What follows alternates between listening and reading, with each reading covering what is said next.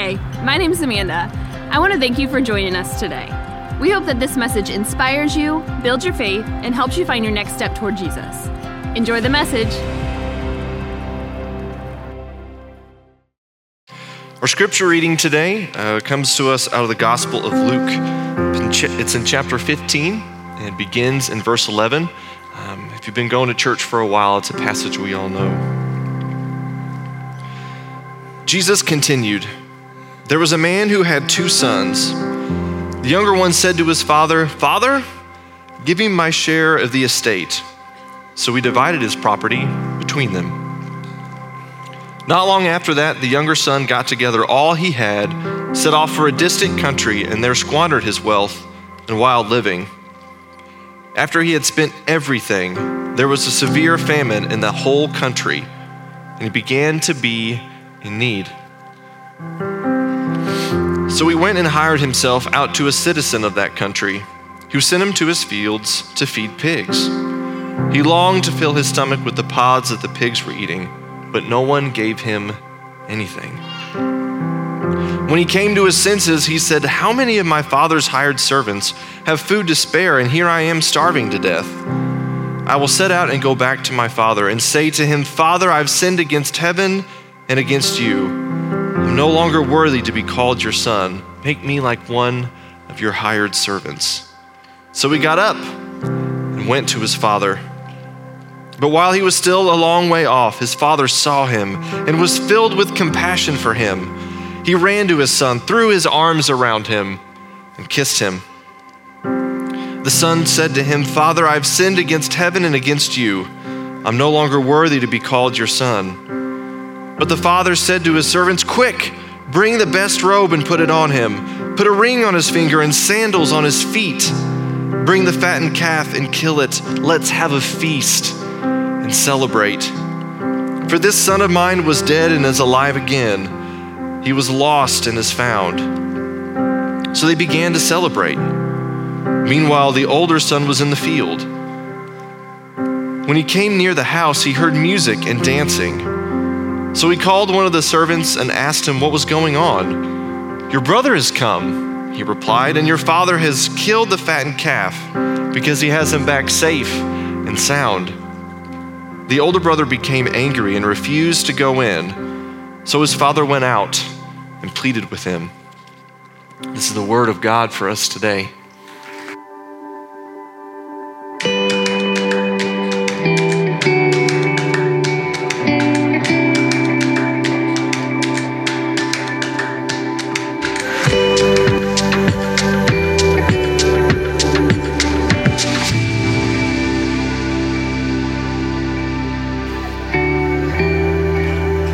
Well, good morning. Good to be with you in worship today. It's Fair Week in Southeast Missouri. You excited? Oh boy, that's not a lot of energy right there. I know, I have a love-hate relationship with the fair myself. Like to get a good corn dog now and then, but when my kids were young, that was a lot of money to spend at the fair, You already been to vacation. It's like, yeah, so anyway. I grew up in the city. We didn't have fair in the county fair or Southeast district fair, but we did have baseball. And when I was a kid, when I was a young teenager, I had my favorite player at the time was Joe Torre. Long before he managed the evil empire, he was a good guy. He played for the Cardinals. And like a lot of kids my age, a lot of boys my age, I tried to mimic his batting stance. And I'd get a bat and I'd watch how he held the bat and how he swung. He kind of had an upright stance. And I got to where I could put on a pretty good Joe Torre impression. I did not have the same results, but I could look like him, and so that's, maybe you did the same thing with different ball players or whatever when you were young. Well, in my office is a very small replica of the great Rembrandt painting called The Return of the Prodigal Son. And maybe you've heard me talk about this a couple times. I had the privilege of being able to see the original at the Hermitage in St. Petersburg, Russia, and it's an astounding picture. And I have it on my wall in my office for a couple reasons. Several reasons. Not just because I love the story that Jesus tells, the parable, or because I love the Rembrandt painting. Both of those are true. The reason I have that in my office is that it's there as a reminder. And that is that when I look at that painting, in my heart, I often breathe a prayer, Lord, make me like the Father in the story. This is the moment of the story where the wayward son has come home, tattered and torn, hair shaved because of lice, shoes falling off of his feet, wasting his life. He comes back, but the Father graciously receives him with kindness, mercy, and forgiveness. And I see that painting and I say, Lord, make me like that Father. Today, we continue our series called Something's Missing. We're talking about relationships. And I don't believe it's possible to do a series, or probably not very responsible, to do a series on relationships and not deal with the subject of broken relationships. Here, it's a story of family brokenness. And in this story, the father puts on a clinic on how to respond when wounded deeply by a family member. I suspect there are a number of you here today who have been wounded deeply by a family member, and let's be honest, some of you have wounded others deeply. Maybe it's a friend, a neighbor, coworker. Whatever the case, we all know what it is to experience broken relationships. And what I want to do in this story is I want to look at the parable that Jesus tells, which really is in 3 different scenes, 3 different acts. And in each one of them, we're going to get a different perspective and learn something new about how to go about repairing broken relationships. And what I want you to hear is that there's hope. There's hope and there's a way forward for ruptured relationships. So let's jump into this story. And the first point of the first act, the first part of this story is that, and what I want us to hear is that rupture, brokenness in relationships is normal. It's normal. If Jesus, the Son of God living in our midst, the sinless Son of God, had one deny him, one betray him, and all of his friends scatter at his greatest hour of need, we are all going to experience ruptured and broken relationships. Where there is trust, there will be broken trust. Where there is loyalty, there will be betrayal. It just goes with the territory. We're human beings. And when relationships are happening, there's going to be good things and wonderful things that come from that. And there's going to be heartache and there's going to be brokenness. It's just part and parcel of what it means to live in this world. A few weeks ago, a friend of mine sent an article to me by a Presbyterian pastor I'd not heard of before on the subject of pastors and friends. But the opening paragraph really got my attention. And this writer, Walter Henniger, wrote, "Before I became a pastor, I could not say I was estranged from a single soul. Almost 20 years in, the list is longer than I would have ever thought bearable. It includes some of my most intimate former friends and ministry partners, people whose names are etched on major milestones in life and I on theirs. People whose secrets I still carry and they mine. Some have betrayed me. Some would say I betrayed them. All those plus hundreds of beloved people who for different reasons have left my church, which means functionally they've left my life, and I have a scarred life heartscape." And I read that, and I thought, my goodness, I could write every single word, and that paragraph be true of me.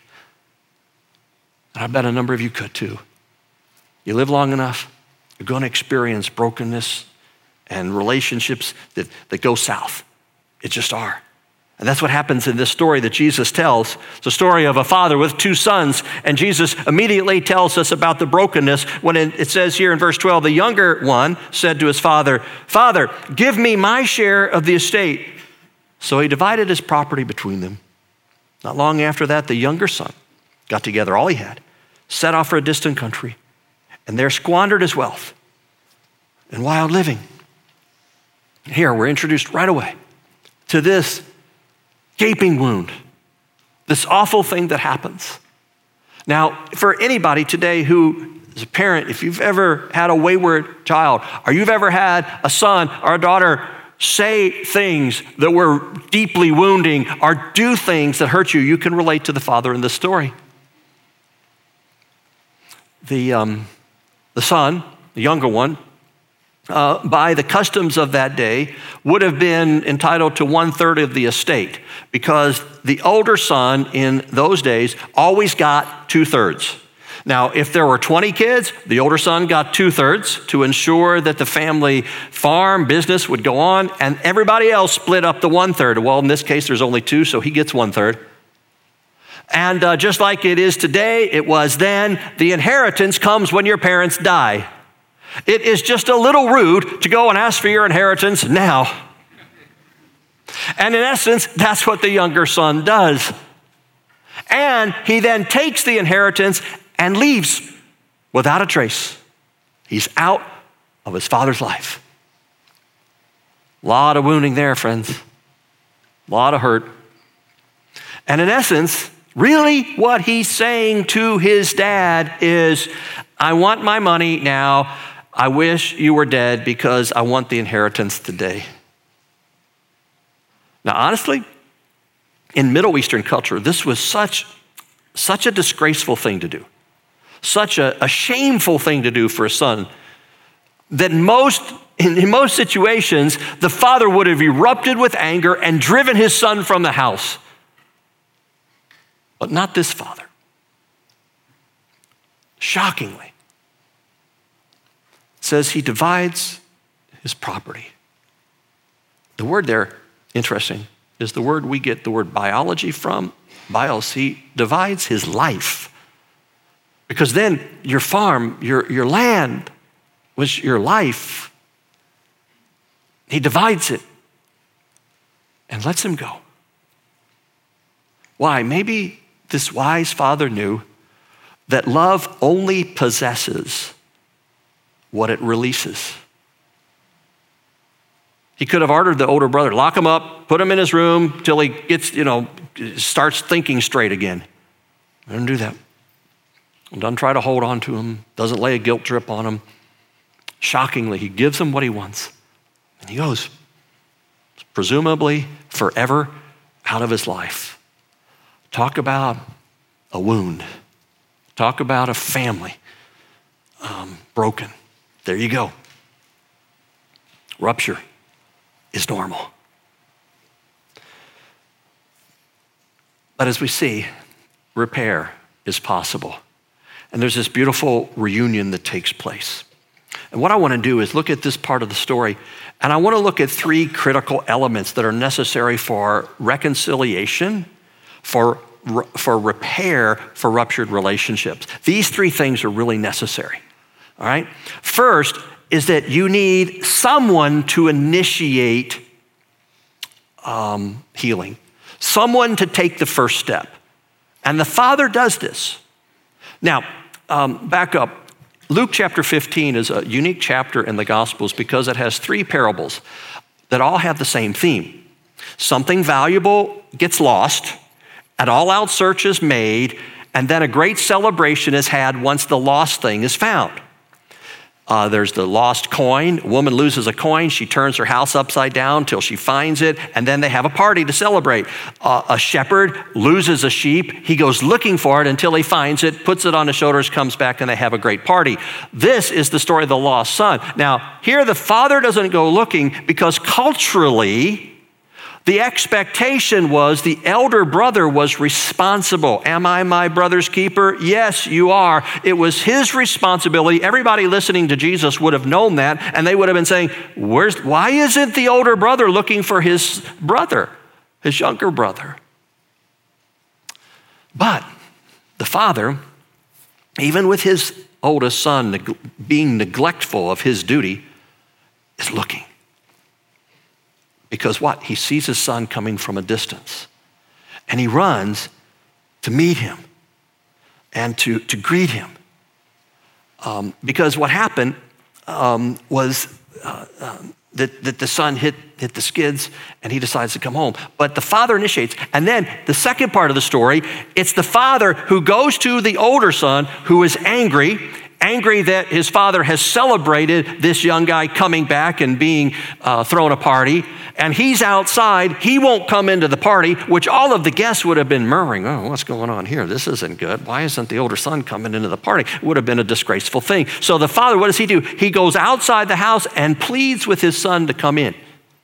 So the father is taking the initiative. So first, for a ruptured relationship to be repaired, there has to be someone taking that first step, swallowing their pride and going.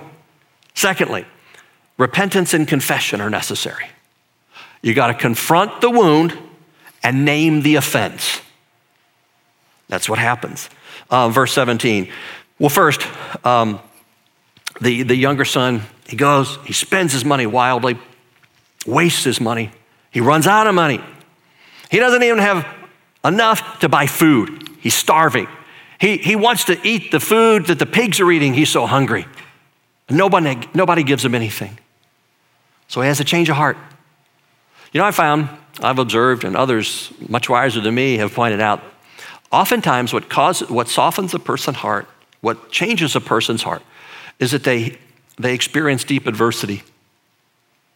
And they have heartache and some kind of disaster comes into their life. And that's what wakes up the son. It says he comes to his senses. Why? Because he's starving. And he realizes, man, you know why I'm in this condition? Because I blew it. I hurt my father badly. I disgraced my family. And he feels remorse for it. And so we read in verse 17, when he came to his senses, he said, how many of my father's hired servants have food to spare, and here I am starving to death? I will set out and go back to my father and say to him, Father, I've sinned against heaven and against you. I'm no longer worthy to be called your son. Make me like one of your hired servants. So because he's starving, because, he's hit the bottom, rock bottom, his heart softens. And he, in essence, repents. Repent is a good, biblical, theological word we don't use a lot in the world. It really literally means change your mind. For a long time now, months, maybe years, he's had his back to his father. He turns around and he starts walking home. That's repentance. He's going to go home. And then when he gets home, he's written the speech out, and he's going to say these words to his father. He goes, I sinned against heaven and earth. I sinned against you. He's going to confess. Notice there's no blame. There's no excuse making. He just says, I have sinned against heaven and earth. I'm no longer worthy to be called your son. Make me like one of your hired servants. So he goes back and he makes confession. Now, confession is at the heart of our faith. It's essential. First, I want to point out, confession is not for the sake of the one hearing it.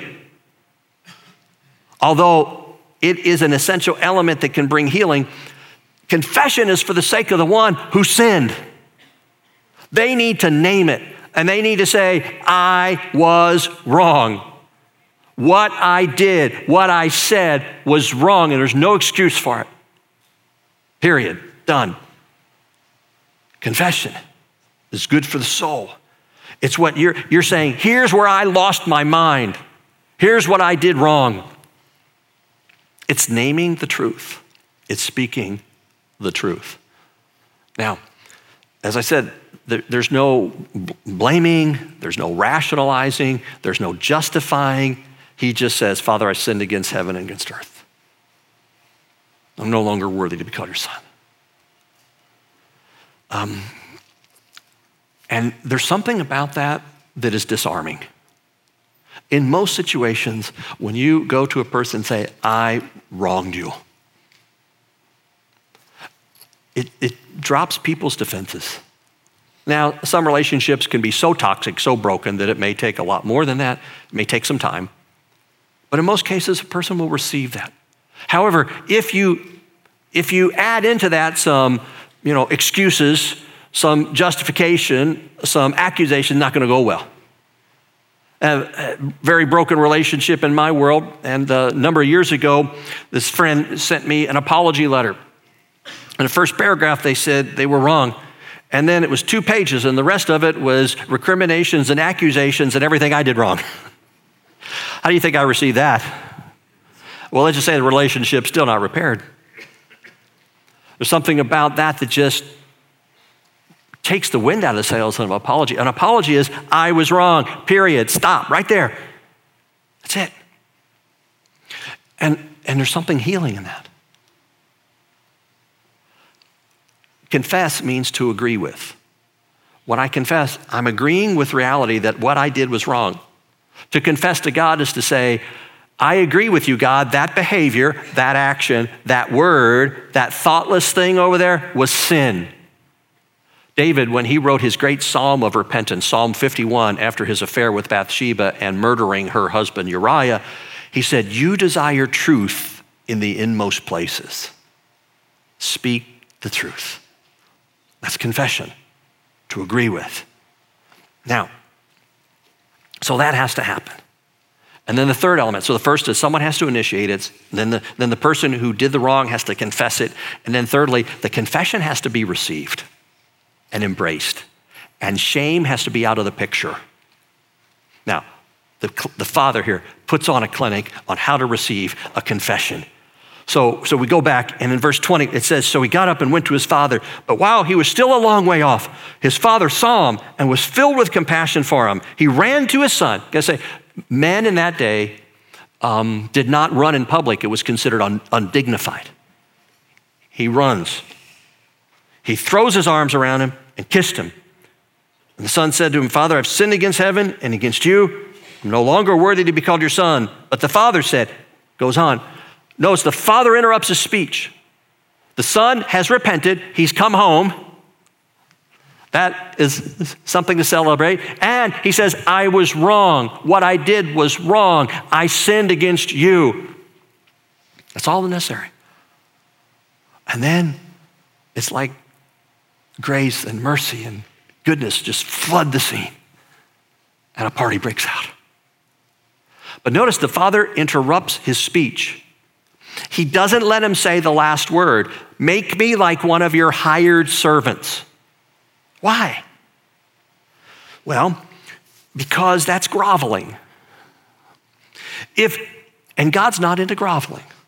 If this young man, this son, came back and he truly became one of the servants, he truly became one of the hired hands, every day of his life from then on, he would be reminded, and having that position and that job would forever remind him that he really blew it, that he hurt his father, and he's going to be punished for it the rest of his life. That, my friends, is called shame, and shame is not from God.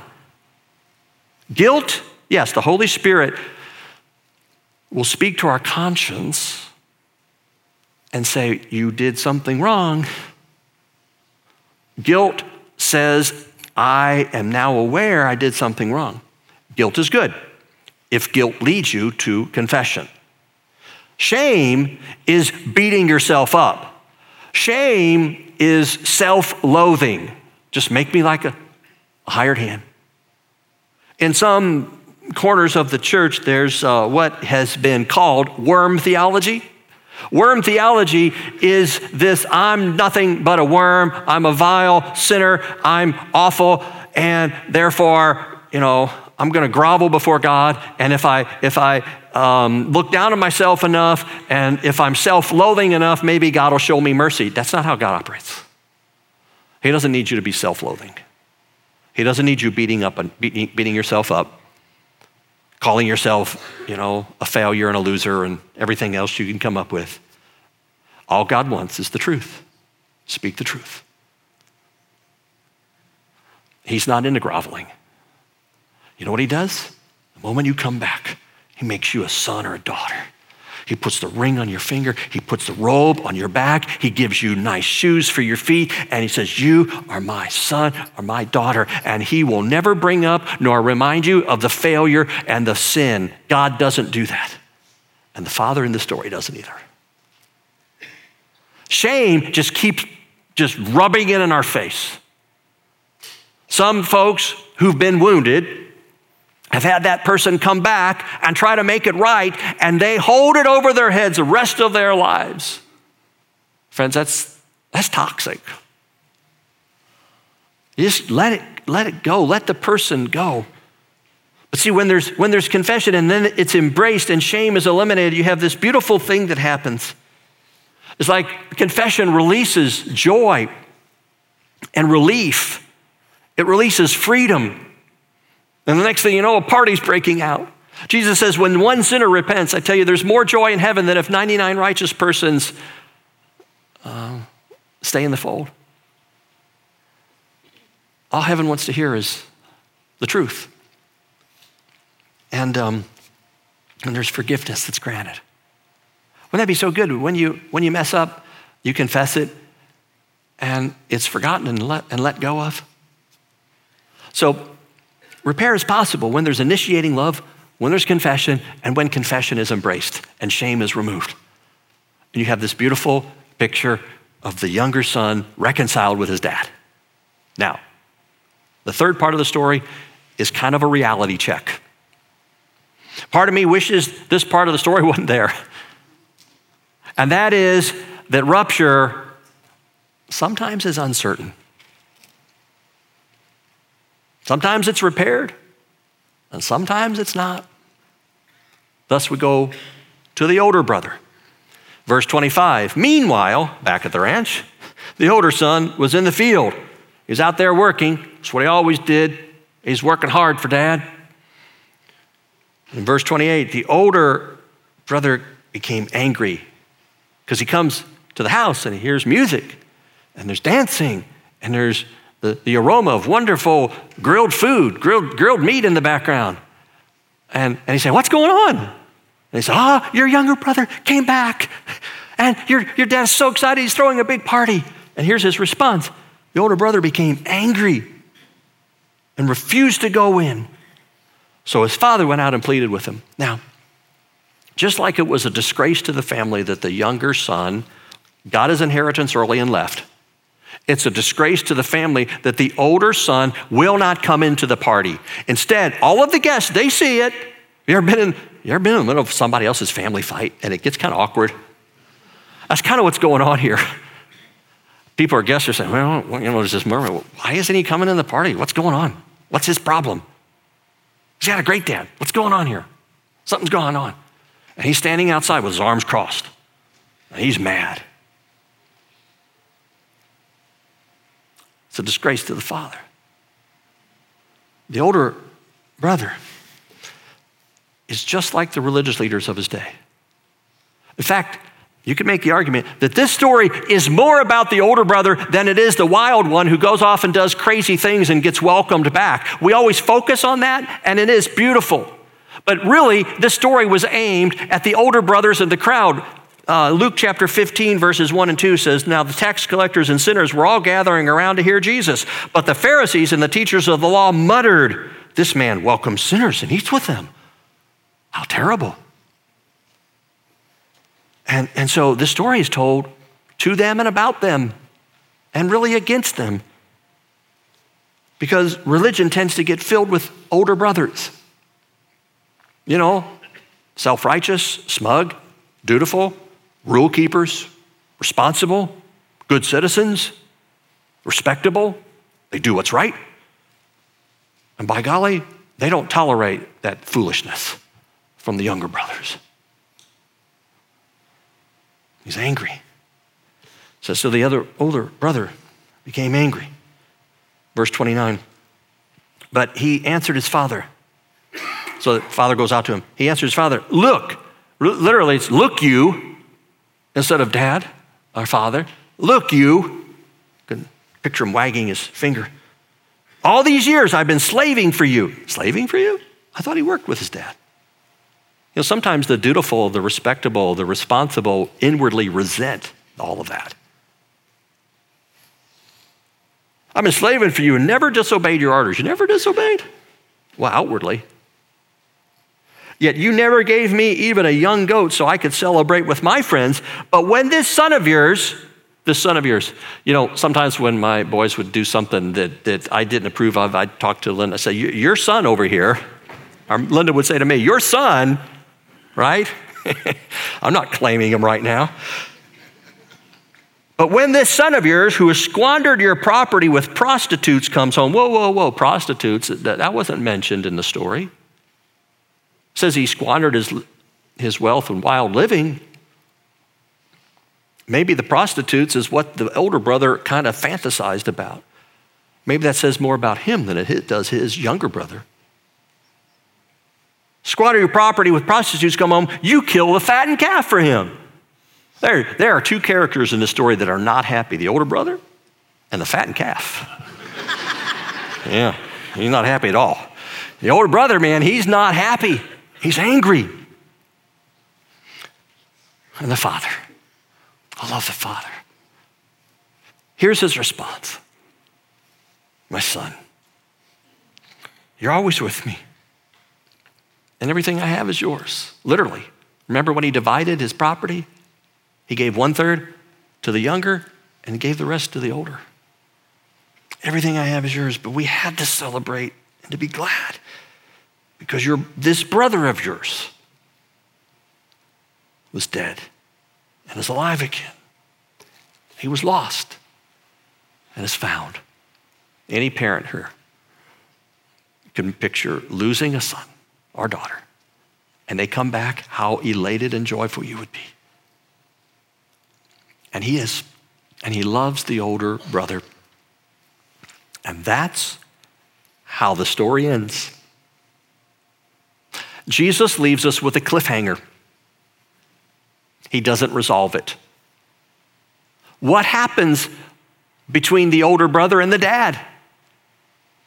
The ending, we're not told the ending. Does the older brother say, oh man, you're right, Dad? And his heart gets soft, and his heart softens towards his younger brother and dad, and he comes in? Does that happen? Or does he walk away in a huff, angry that his father would do this for this rebellious, no good brother of his? We're not told. I can tell you, with the religious leaders, they never reconciled themselves with Jesus. In fact, they plotted his death. The reality is, sometimes rupture is uncertain. You know, I would have liked this story to be resolved. Something in me would like it all kind of wrapped up in a nice little package, a bow on the top, and done, you know? My wife watches Hallmark movies. Pray for me, please. It's a source of constant tension. Anyway, so she likes that every story ends with a kiss. Like when they kiss, the story's over. So the other night, walking in, they're kissing. And I said, I guess the story's over. She says, would you stop it? You know. But she says, I like these happy endings. Just leave me alone. There's no kiss here.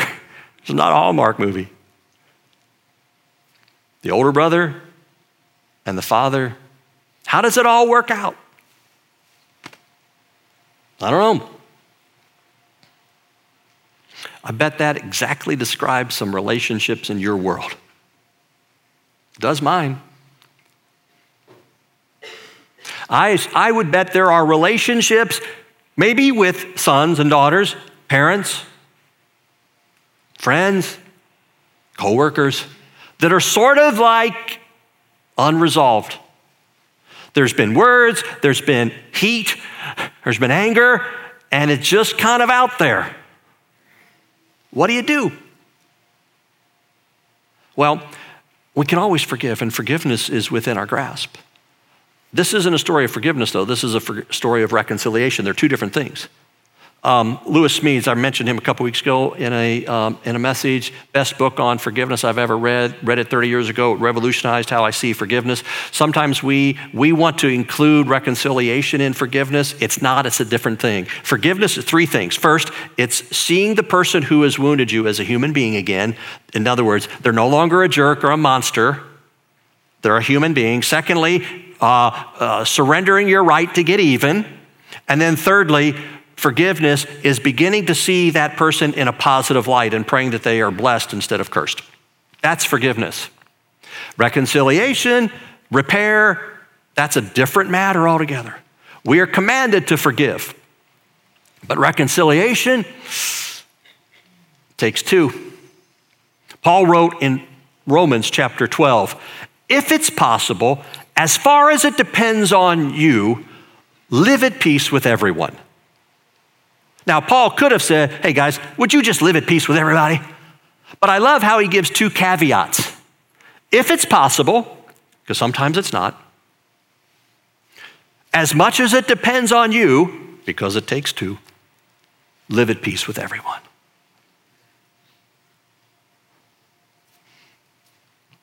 Sometimes the repair doesn't happen. It's sad, but it's life.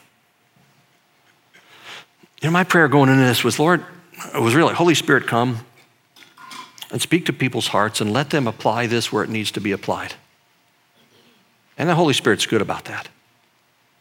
I suspect that as I've spoken today, some of you have faces in your mind.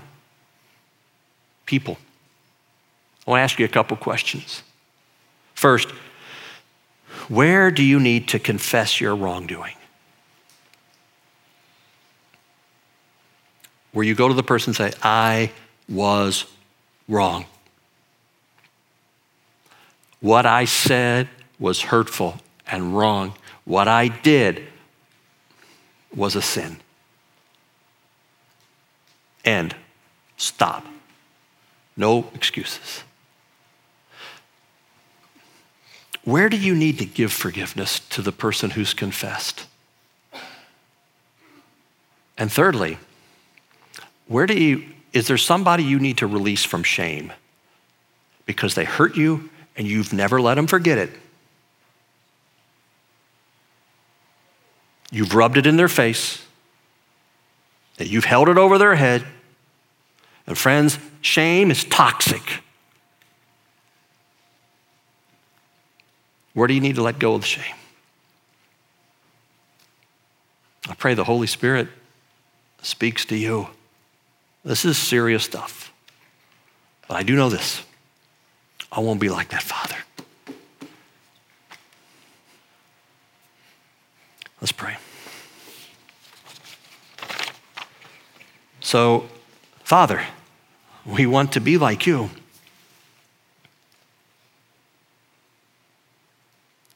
We want to be like you. Give us grace. First, to name the sin, to confess the wrongdoing where it needs to be confessed. And then, if we're on the receiving end of that confession, to receive it graciously and to say no to shame, to truly let people be free. So, Father, by your grace, if it's possible, as much as it depends on us, may we live at peace with everyone. Come and heal broken relationships, broken families, marriages, friendships, work relationships at school, wherever. And let us be a source of healing and grace and goodness. For we pray in the name of our perfect Father. Amen. If you enjoyed today's message, make sure to subscribe to this channel. Feel free to share this with others that God has put on your heart. To learn more about LaCroix Church or to find your next steps, head to lacroixchurch.org. Thanks again for checking us out, and we hope to see you soon.